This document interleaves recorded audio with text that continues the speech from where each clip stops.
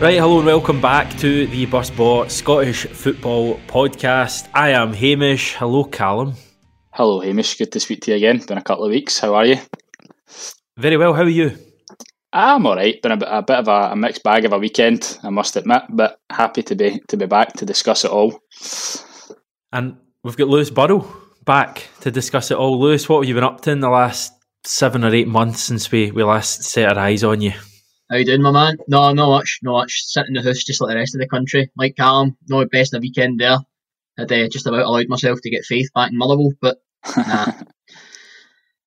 Indeed, right. We're going to touch on all of that, obviously. Worth pointing out that this is now not just in podcast form, but we are now on YouTube, back on YouTube, posting the video of all these various shows that we record. So if you are a fan of the podcast and you are listening to the podcast and you'd like to see three handsome fellas chat about Scottish football, then why not head over to the YouTube? Just search for Busbot Scottish Football Podcast and you will see all the episodes that are uploaded in full. So you can, as opposed to maybe being out and listening to the show, you can actually make a bit of an evening of it. You can sit, pour yourself a beer or a spirit, and you can sit and watch three attractive young men. I really need to stop emphasising that point because questions will be asked, but three guys chatting about Scottish football. So that's the service announcement over with. We've got a wee bit of kind of breaking news, guys. About 20 minutes ago, St Mirren have confirmed that manager Jim Goodwin and assistant manager Lee Sharp, not that Lee Sharp, but that did cause a bit of excitement prior to recording. Anyway, those two have signed new 3-year contracts with the clubs, taking them through to the end of the 2023-2024 season. So, good news that from a St Mirren point of view, Lewis, and I don't think you can really argue with it because they've had a pretty good season under Jim Goodwin. Aye, they certainly have. I like Jim Goodwin as a manager since he's come through at Alloa. He's been really good. He's definitely one of the up-and-coming managers in the Scottish and the British game, to be honest. And I think it's a good bit of business for St Mirren tying him down to that contract too, because we're getting to that time of year. Somebody could have made a wee move for him for League One or something in England, that type of thing. So, it's good business for them tying him down. And the summer there, their signings were good. The likes of Marcus Fraser, Richard Tate, it's a lot of solid guys that knew the league. I think St Mirren maybe needed that over the last few years when they've been through sort of Owen Kearney and all that. They did a lot of players in and out, guys that were maybe coming up for England over for Ireland. Were a wee bit untested and stuff, so I think they maybe needed just to sort of solidify a wee bit. They've got good players in that know the league, they know what they're doing, they know their way about, and that's exactly what they've got. They're a really streetwise team, and they're up fighting for that top six. And I think if you'd offered that to any St Mirren fan at the start of the season, they'd have been buzzing with that. 7th at the moment, they've got a couple of games in hand, and Dundee United who are ahead of them.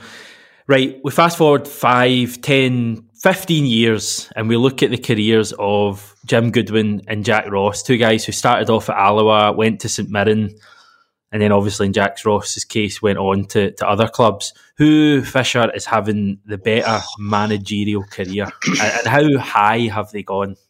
Oh, that's a big question. I was actually just thinking, obviously, I think we'll probably touch on it, but with the Aberdeen situation, Jim Goodwin could possibly see that as a kind of step up in the summer if they were to go a different direction from Derek McInnes with the job he's done there. I think at the moment, obviously, Jim Goodwin's one of the kind of, I suppose flavour of the month if you want to talk about it in the league, along with probably David Martindale in terms of the job that he's doing, and maybe Jack Ross, even though Hibs have kind of been on a decent run of form lately, maybe not so much. At the moment, though, I've still got to say I still think Jack Ross, because I think after Hibs, I think he is doing a good job at Hibs. I think he's kind of solidified them, in my opinion, this season as the third best team in the league. So I still think Jack Ross at this point in time. But I don't want to take anything away from Jim Goodwin, because I think he's got a really bright future as well. And as I say, it wouldn't surprise me if a certain Mr. McInnes was to depart Pittodrie in the summer, that Goodwin was heavily linked to going there. I kind of feel like Jack Ross maybe has a higher ceiling, but is he maybe on the way down now after failing at Sunderland? And as much as we want to talk up the Scottish game, I may get completely lambasted for this, but Hibs is a step down from Sunderland, isn't it?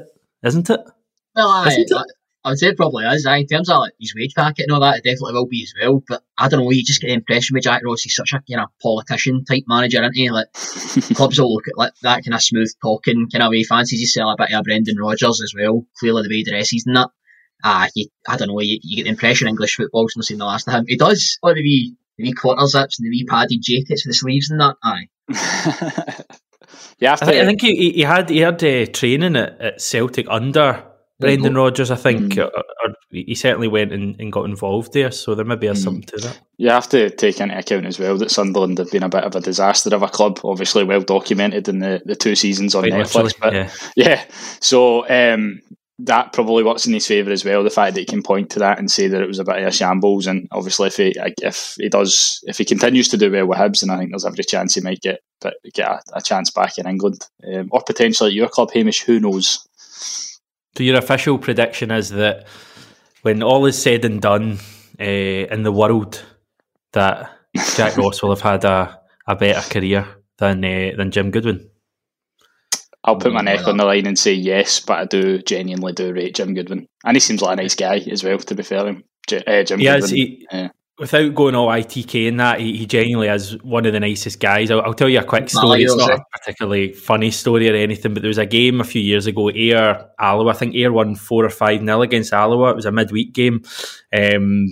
The daft press at Ayr went and did his post-match interview while I was still doing some work for a radio station, and he was good enough, Jim Goodwin, to redo his full interview just for me. Ian McCall, let's just say, didn't afford me the same courtesy, and that was after Ayr had won that game. I think it was 4 or even 5-0, and he was a class act. I really, really like him, but he's weird because he was such a horrible player as well. Like he's one of those guys that you would not think he'd be a nice guy. If we get any more candidates for people who were absolute bastards on the pitch but are actually quite nice, I'm trying to think. I think there's quite a lot like that, because I mean, guys that are like that on the pitch, it's generally, they can still be good in that, they can still affect the team, but it's generally because they're kind of limited a wee bit, and maybe because they're a bit more limited, they've got to see the tactical side of the game more, and they're all about kind of making themselves better and progressing and that sort of stuff. So I think the guys are quite often more adept at becoming managers, because they're a bit more in tune with the tactical side of the game. I think anyway, might be a shite, but got a cracker, and he played for your club as well as mine. Striker, me, horrible player, lovely off the pitch. Owen Coyle, no, he didn't play himself, did he? Tommy Coyne, Scott McDonald. That the one? Lovely guy, but absolutely a horrible player. Fish, have you get any from maybe the Rangers side or I suppose the kind of reputation that Kevin Thompson had at Rangers was that obviously kind of the thing you see before Old Firm games and that, you always see the clip of him smashing into Robbie Keane twice in that game at Ibrox. But having met him at another podcast's live show, he was very pleasant and very nice. And actually, he's been the co-commentator in RTV for, I think, pretty much every game this season. And don't get me wrong, he's not got the most exciting voice, but he does explain things very, very well, because he's now obviously a coach from that perspective. So that was kind of the first one that's sprung. Well, actually, the first name when you said that sprung to my mind was Ian Black, but by all accounts, he's just as much a dick off the park as he is on the park. So, I'll go with Kevin Thompson on that one, I think. Stuart McCall sprung to my mind. Like, it wasn't necessarily a hot Stuart McCall. It wasn't necessarily a horrible player, but he was a hard player. Then he's a cracking guy. You hear him get interviewed and that. And inversely, are there any? Can you be a nice person on the pitch and then a complete wanker off it? Is that a thing? Why don't we just go for wankers off the park? Wankers off the park. Well, I mean, we could be here all day. I suppose it depends on your persuasion, doesn't it? As well. Then we could get ourselves into trouble and get kicked off Zencaster forever. Right, okay, in that case we'll move on, but good news for St Mirren there, and time will tell where Jim Goodwin ends up, whether his long-term view is to manage in Scotland or whether he wants to go south of the border. Time will tell. Right, we had an interesting question that came in from Dylan McDonald. Dylan McDonald of the Talking Boz Lower League podcast, which, as I've said numerous times in this show before, is your best podcast with regards to Scottish Lower League football.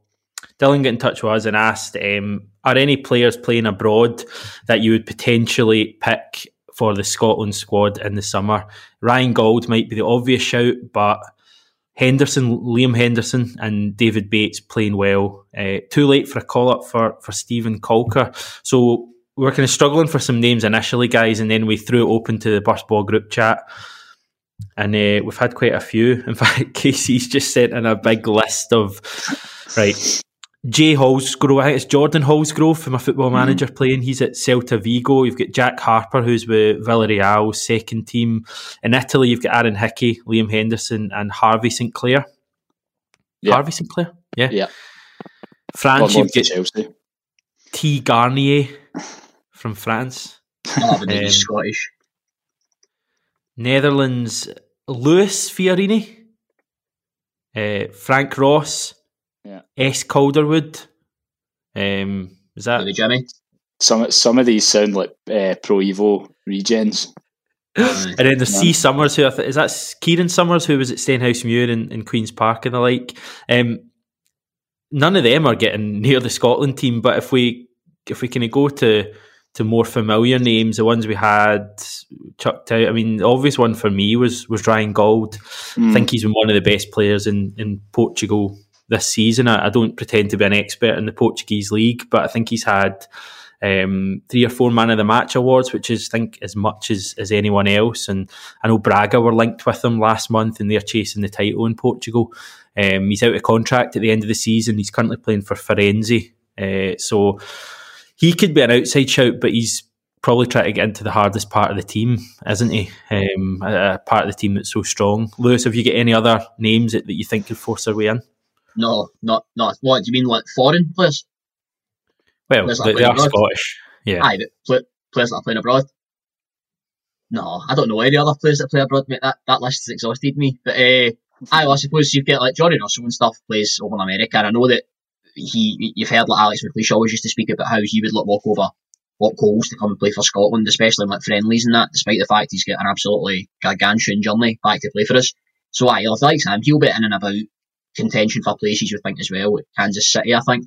Gauld, as you say, very, very hard position of the pitch. Same as Russell, actually. Hard position of the pitch to try and get in it. But you would imagine he'll be in the shout, Jack Hendry, for me, could be a shout. He's having quite a good time of it with Ostend in Belgium. Whether he's good enough to play for Scotland, he's obviously had caps in the past, but unlike Gauld, he'd be coming into a part of the team where we're not really strong. I mean, I was about to call Declan Gallagher Dermot Gallagher there, but Declan Gallagher is, a guy who's played some games recently, but I'm yet to be, as good as he's been, and I can see Lewis already giving me daggers, I'm yet to be totally convinced that Declan Gallagher can play a major championship as Scotland's main centre-back. Well, he's not been great for us since they went and qualified. When he came back, he's really not been in good form. He's out at the moment with a muscle injury, but obviously there's a lot of speculation surrounding his future and that as well, and Celtic are linked to him and stuff, so he's not necessarily getting an easy time out off the fans as well. But nah, I wouldn't say he'd been in great form for us, especially in the latter months of Robinson's reign there. Alexander, as a unit, had maybe made us a wee bit better. He fitted into that, but I agree with you. I don't think we can go as a nation into the Euros. I think he'll win the squad, definitely. I mean, he's been a key part of the campaign, but I don't think we can realistically go into the Euros like absolutely pinning our hopes in Declan Gallagher being our main centre-back, like no chance. I think people like Jack Hendry, especially having gone abroad into a really strong league, done well against all the odds, he's got a point to prove as well, which is always important for a player. And I think you've got to have others in the conversation too. Same with right back. Any names, Fisher? Well, I was always a big fan of David Bates when he was at Rangers, to the point where I think I had several heated discussions with a few people on nights out, bizarrely enough, over David Bates being good enough to play for Rangers and for Scotland. I suppose centre-half's maybe one of the areas where we're not as strong. Certainly you would think that maybe Aaron Hickey would have a chance of just making the squad, but he's never going to play. I probably agree with you, Hamish. I think Gould's maybe the best shout out of all those names. I mean, I think from one thing that we've seen from Steve Clarke's squads is that there's a core group there that are going to be there unless there's obviously a significant injury crisis. So it is going to be very hard for these players to break their way in. But yeah, I think Ryan Gauld, as you say, is probably the best option there. That's the only one I can maybe see coming in, but not too hopeful for the rest of them, to be honest. How are we feeling about the whole Euro situation then? Because from all the euphoria and the song that I've now forgotten what it's called, Mike and Boogie.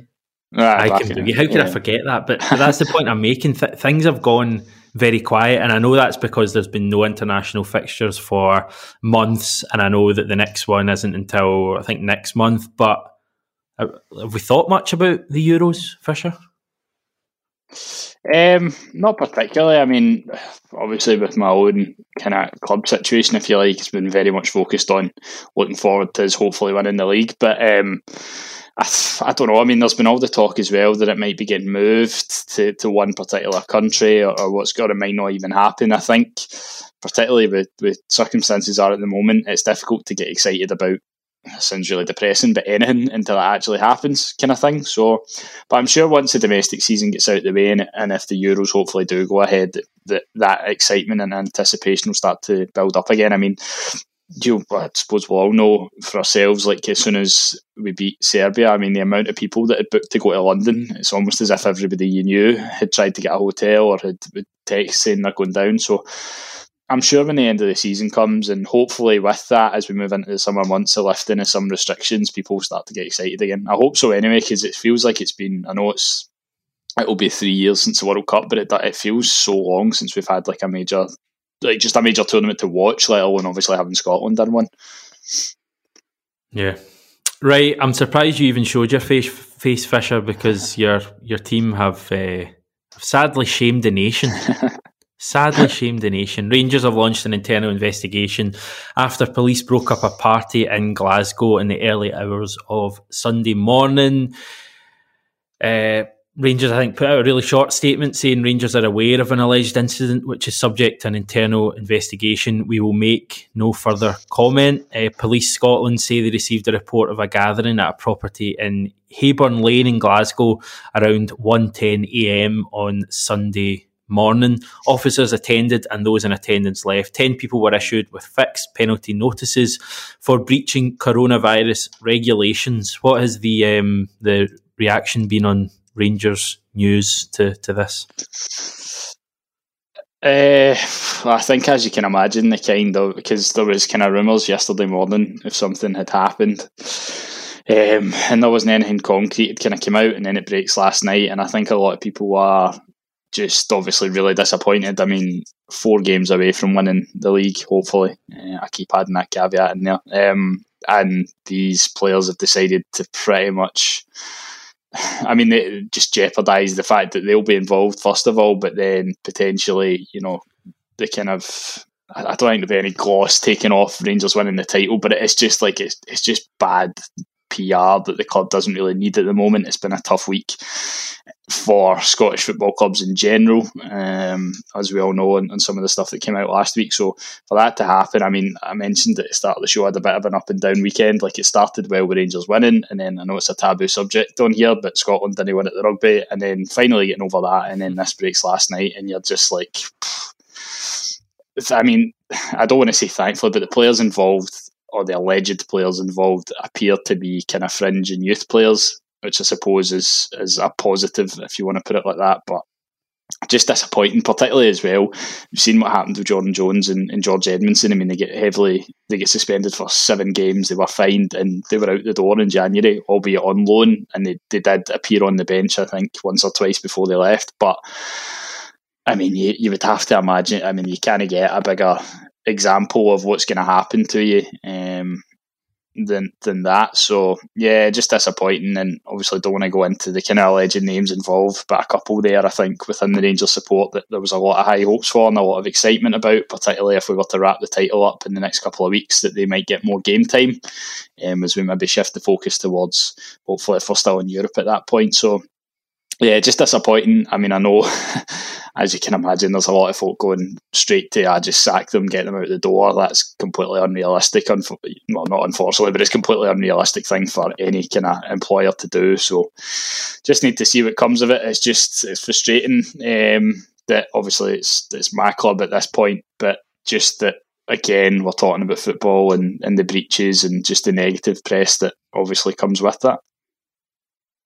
Yeah, I want to trade quite carefully with the next little bit because I don't want to lose any more fans of the podcast. But Has the Scottish First Minister had anything to say about this latest breach? Has anyone seen any comments, or has she been kind of quiet on the issue? So I think obviously the updates I'm just kind of looking at the clock there, has just been on, and I think the first couple of questions that she was asked were in relation to this, which obviously for some reason annoyed people, because I mean, why would you be asking questions if you're the media about one of the biggest clubs in the country? But I think she was quite fair. I think she alluded to the fact that it's obviously Rangers' issue to deal with because there's still an investigation ongoing, and I think she kind of made mention that she's probably fed up of speaking about football in this regard, which I can understand, given the fact that they're looking at trying to get schools back shortly, and there's probably a million and one things that they need to be discussing or concentrating on rather than football. So I think from what I've seen, she was quite fair, other than obviously, I mean, you know what it's like on Twitter and stuff like that. Folk are always going to be annoyed about something, and there was the usual, I can't believe the BBC, this is the first question they're asking kind of stuff. So, but I think all in all, she was quite fair with her comments, and just kind of left it for Rangers to investigate and then go from there. You're quite a big fan of the SNP borough, aren't you? So, I mean, what's your take in this whole situation? I love them. No, I don't. I can agree with Fisher. Like, I don't think it's something that ideally we want the politicians to be worrying about. Like, I mean, there's always just that worry as well. As I think, to be honest, if they totally had the way they would just do, where they get fed up with football and just like pull the rug out from under it, you know, which we all really don't want to see. But no, Rangers, I think they set a precedent the last time, and it was a strong precedent, as Fisher says. And fair ask to them. I mean, that's what needed done. So I think I would expect to see similar this time for the players involved, if it's proven that they have been involved, of course. And just not nice to see, but you know, happens. We'll move on. Celtic, a couple more statements put out today. One, the interim financial results, and then a subsequent statement to the supporters from Ian Bankier that said a lot but didn't really say anything. It sounds like Celtic's so-called New Year review is still ongoing. There's been no progress there. The club still don't know what to do. Neil Lennon will be staying in charge, although that wasn't even mentioned. It was just kind of assumed that Neil Lennon would be staying in charge for the foreseeable future. And kind of all I've got to say about it, lads. Obviously, anyone listening to this that really wants to hear more or read more about it can go on to the Celtic website and listen to it. I've done loads of videos on it for my real job today, and I'm pissed off with the whole situation, but not as pissed off as I was a few months ago. Right, moving on. Motherwell humped again.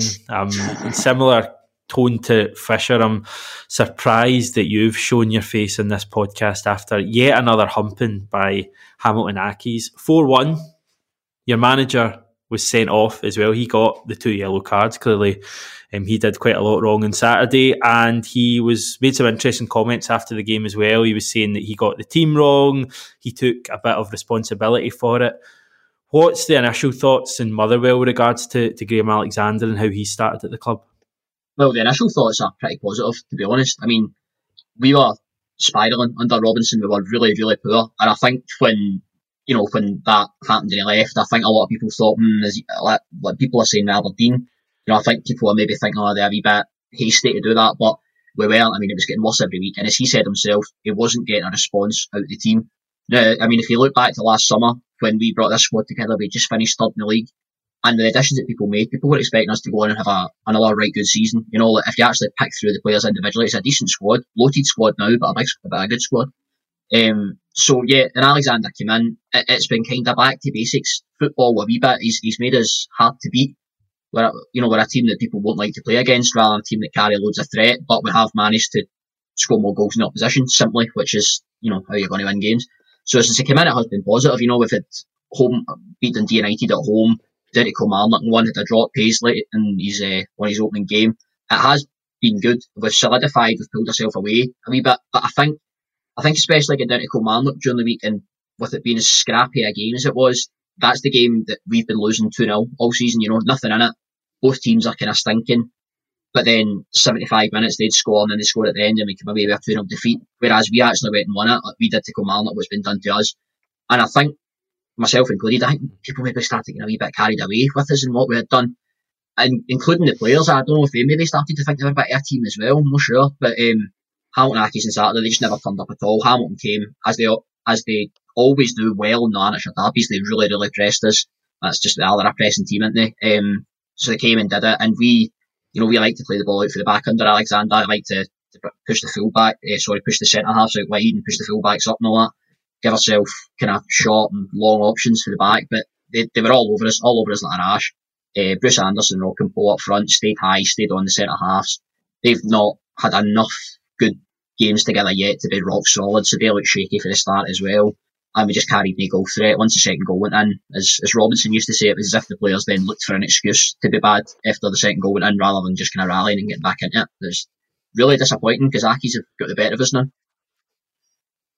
I was going to say that they've got 23 points this season, Accies, and 9 of them have come against Motherwell, almost half of their tally. It was their first win, Accies, I think, in 7 or 8 games since the 2nd of January when they beat a team 3-0, and there's no prizes for guessing who that team were. It's quite a run. They've beaten you 3 times this season. They've won their last 3 at Fir Park. What's going on? Well, they love these derbies, and it's clear they do. And you see it, even in Saturday there, when Hamilton were 3-0 up within half an hour, there was a few minutes to go at half time. There was a player down for treatment, and Brian Rice had the Hamilton players all over. They were in a huddle at the touchline and was batting out the struck. You would think they were 3-0 down. Like it was, discussions going on. And we were just, I think Alexander was trying to give them the kind of, I'm not looking at you sort of treatment, trying to provoke a response. But you look at them, it was the intensity of them. It's like they love these games, and they really rise to them. I think we're no great shakes, but I think maybe traditionally we're expected to go and beat Hamilton, and I think sometimes we go out thinking, we're in a decent run of form, we've got this Lanarkshire derby, we will beat them. But as you know yourself, even the likes of the Old Firm and that, derbies are different. There's just a whole different kind of outlook brought into it. But I think Hamilton have always got in as a traditional underdog in the Lanarkshire derby, and it really suits them. They're always so, even although they're not always in great runs of form, they're generally not in the players, nor have they been recently, Rangers aside. They just go into it as a gang, and they've got a great underdog mentality, and they always rise to the occasion, whereas it's always a game that we're caught a wee bit cold in, I think. Like we can shift the kind of fear that we've got from Hamilton to Ross County, probably. Now, they didn't play at the weekend, but they are now bottom of the league after Hamilton's win, Fisher. When you look around them, you're starting to run out of teams that they could finish ahead of. Hamilton's an obvious one, but Kelly, I kind of feel under Tommy Wright, will get themselves out of that. I mean, I don't know, time will tell, that could be wrong. I feel like Motherwell under Alexander in general will do enough. Certainly the 2 Saints are more than good enough, and Dundee United now are 11 points off the bottom, so that's a lot of points to make up in 9 or 10 games. So are we looking at Hamilton and Ross County now as the 2 that are going to be occupying those bottom 2 spots? You would have to imagine so. I mean, I know Casey again in the group chat at the weekend was pretty resigned to Kilmarnock's fate. I think he was placing a lot of blame at Motherwell on Saturday in particular. But yeah, I mean Ross County and Hamilton are the 2 sides that have probably over the piece, got the 2, the poorest squads. I did think at the very start of the season that somebody like St Johnstone would get dragged in there, but to be fair, they've pushed themselves clear a wee bit. And the thing with Ross County as well, obviously Hamilton have got 2 games in hand against Kilmarnock, who are above them, and a couple of games in hand on Motherwell, St Johnstone, whereas Ross County have got 1 game in hand over Kilmarnock.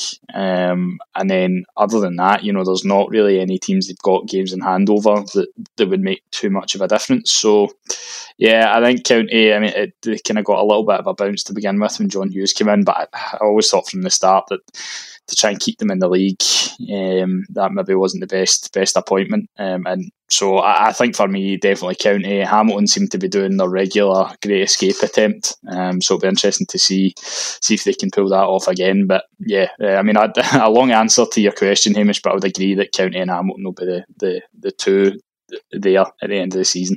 All I'll say is though, on he's a predicting Hamilton to get down, is it's hard not to do. Do you actually picture next season Celtic Rangers? Do you actually picture not going there at 1 o'clock on a Sunday afternoon? Because I don't picture them not in this league. I'll be honest.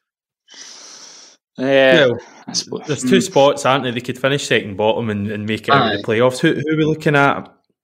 Who are we looking Dunfermline, at the probably. moment in terms of championship? Dunfermline, Inverness, that kind of thing. We get a Highland Derby, maybe. If the championship gets finished. Dundee are in there as well, somehow. But I don't think they're going to be, good enough to get up to the top flight. See, it's a weird thing you saying that, though, because I cannot imagine a top flight, probably because I've never seen it. I can't imagine Kilmarnock going down just because I've never seen Kilmarnock out with the top flight. So, and the same with Motherwell, actually, to be fair, your team, Burrow. So, I don't know. Then again, you probably couldn't have seen Rangers going out of the top league, could you? I know, and I saw plenty of that, so we'll move on for there, I think. You're just asking to get more TikToks made about you, aren't you? What was Alan Burrows saying? What's this carry on, Lewis?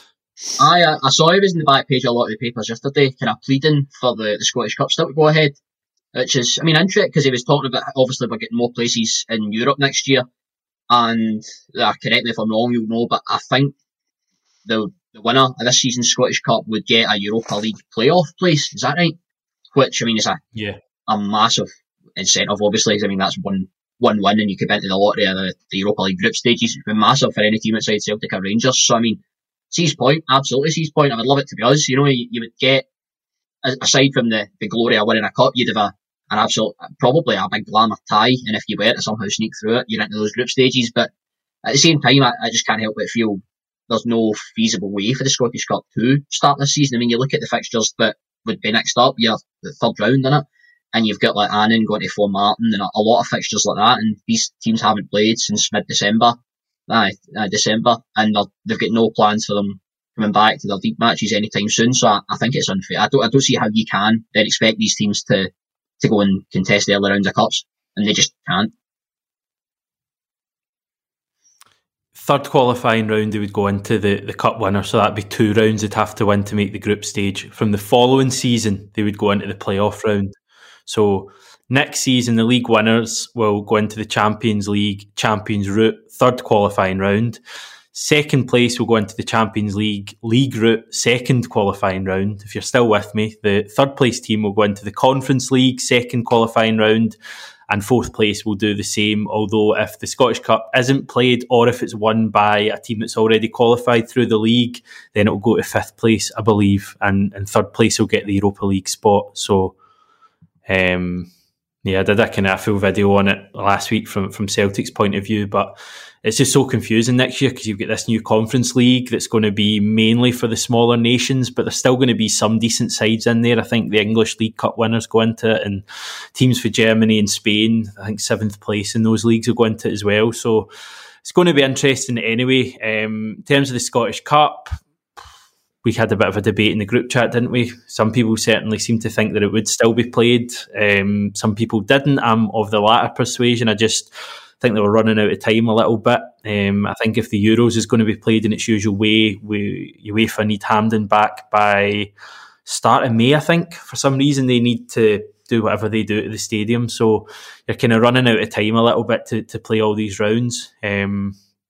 One idea I did float in the group chat was the potential similar UEFA type thing that UEFA did with the Champions League and the Europa League last year, with the 8 teams in the same venue or split over 2 venues. Can we see something similar with the Scottish Cup? The last 8 into a week-long Super Cup, every game played at Hampden back to back. That idea sounds far too out of the box for Scottish football, to be honest, mate.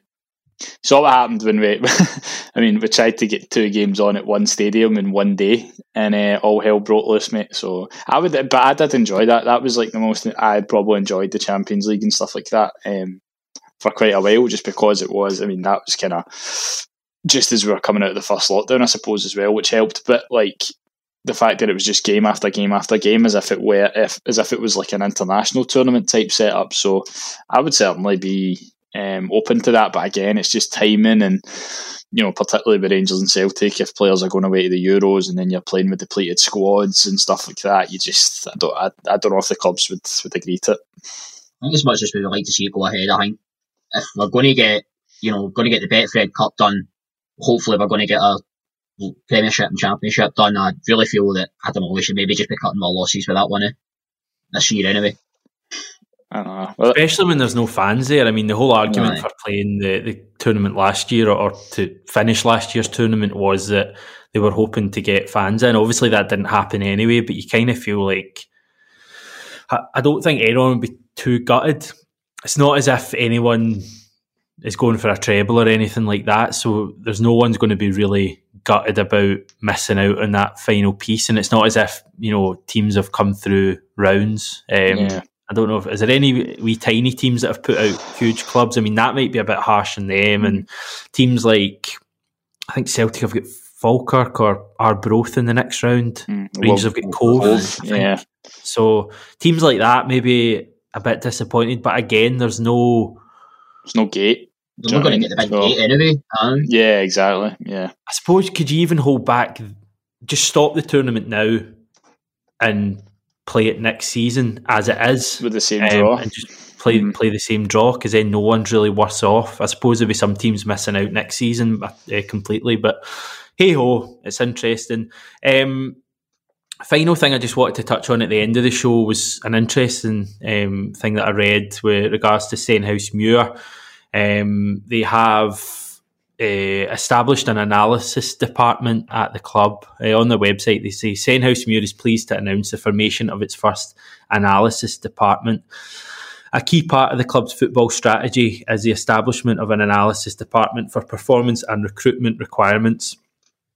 It goes on to say the performance analysis team will focus on preparation for the next game by supplying key statistical data, bespoke illustrations and graphics, and match footage to the management team and the players. The recruitment team will be charged with the responsibility of supporting talent identification, using statistical data and footage for comparison and review to aid the decision-making process with regards to recruitment.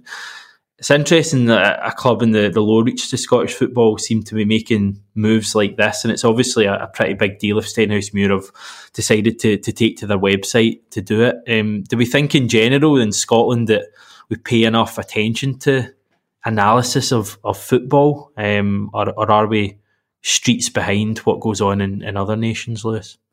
No, I think you need to pay attention to it. It's the way the game's going. It's very scientific, and I think in our Premiership, I would imagine that our teams in the Scottish Premiership buy into it every bit as much as a lot of your teams in the top leagues abroad. To be honest, I think it's a huge part of the professional game, but it's good to see that clubs lower in the leagues are buying into it as well, but maybe not just quite in the same level.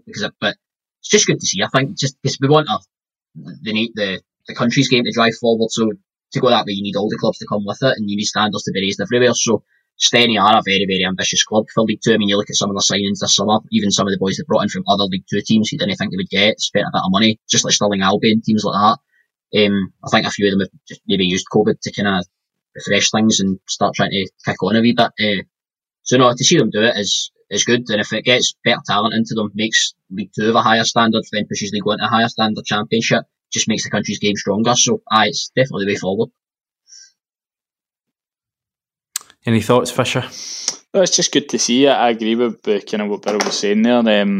It's something that obviously my own club at Rangers has vastly improved since Steven Gerrard came in. Like, it just didn't exist pretty much until he came in, and I think from a fan's perspective, that's been great to see. So the more clubs that do it and have the capacity and the ability to do it means that the standard of the players that they bring in, the players that they develop, is going to get better. And obviously if that is widespread across the lower leagues right up to the Premiership, then hopefully that means only the game in general can get better, which would be brilliant. And I think that's probably what we're all hoping for.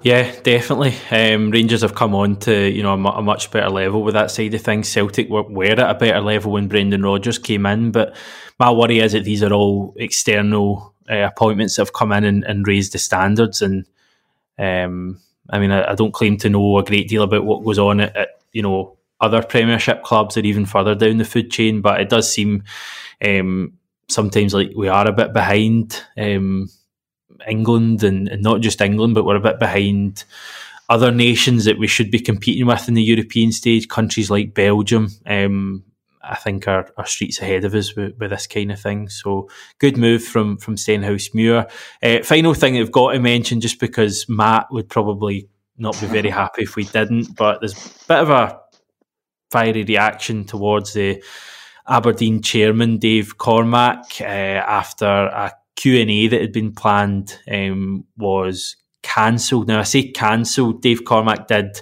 tweet out saying that the live Q&A has been postponed and not cancelled. The risk of Q&A content being taken out of context, resulting in distracting media headlines, is something we'd all want to avoid on the day of the Celtic game. Sincere apologies for the late notice. We will reschedule the live Q&A event shortly. So it seems like not all is well at Aberdeen. They dropped points at the weekend to St Mirren as well. Big questions for me over Derek McInnes. We touched on that in the last podcast, but I'm sure that's one that's going to keep ticking along. It's been good to have you on, lads. I appreciate your time. Thanks everyone for listening to this podcast or watching this podcast. Thanks if you sent us in any questions on Twitter. We are at Burstball Podcast. Give us a follow there and we'll speak to you very soon.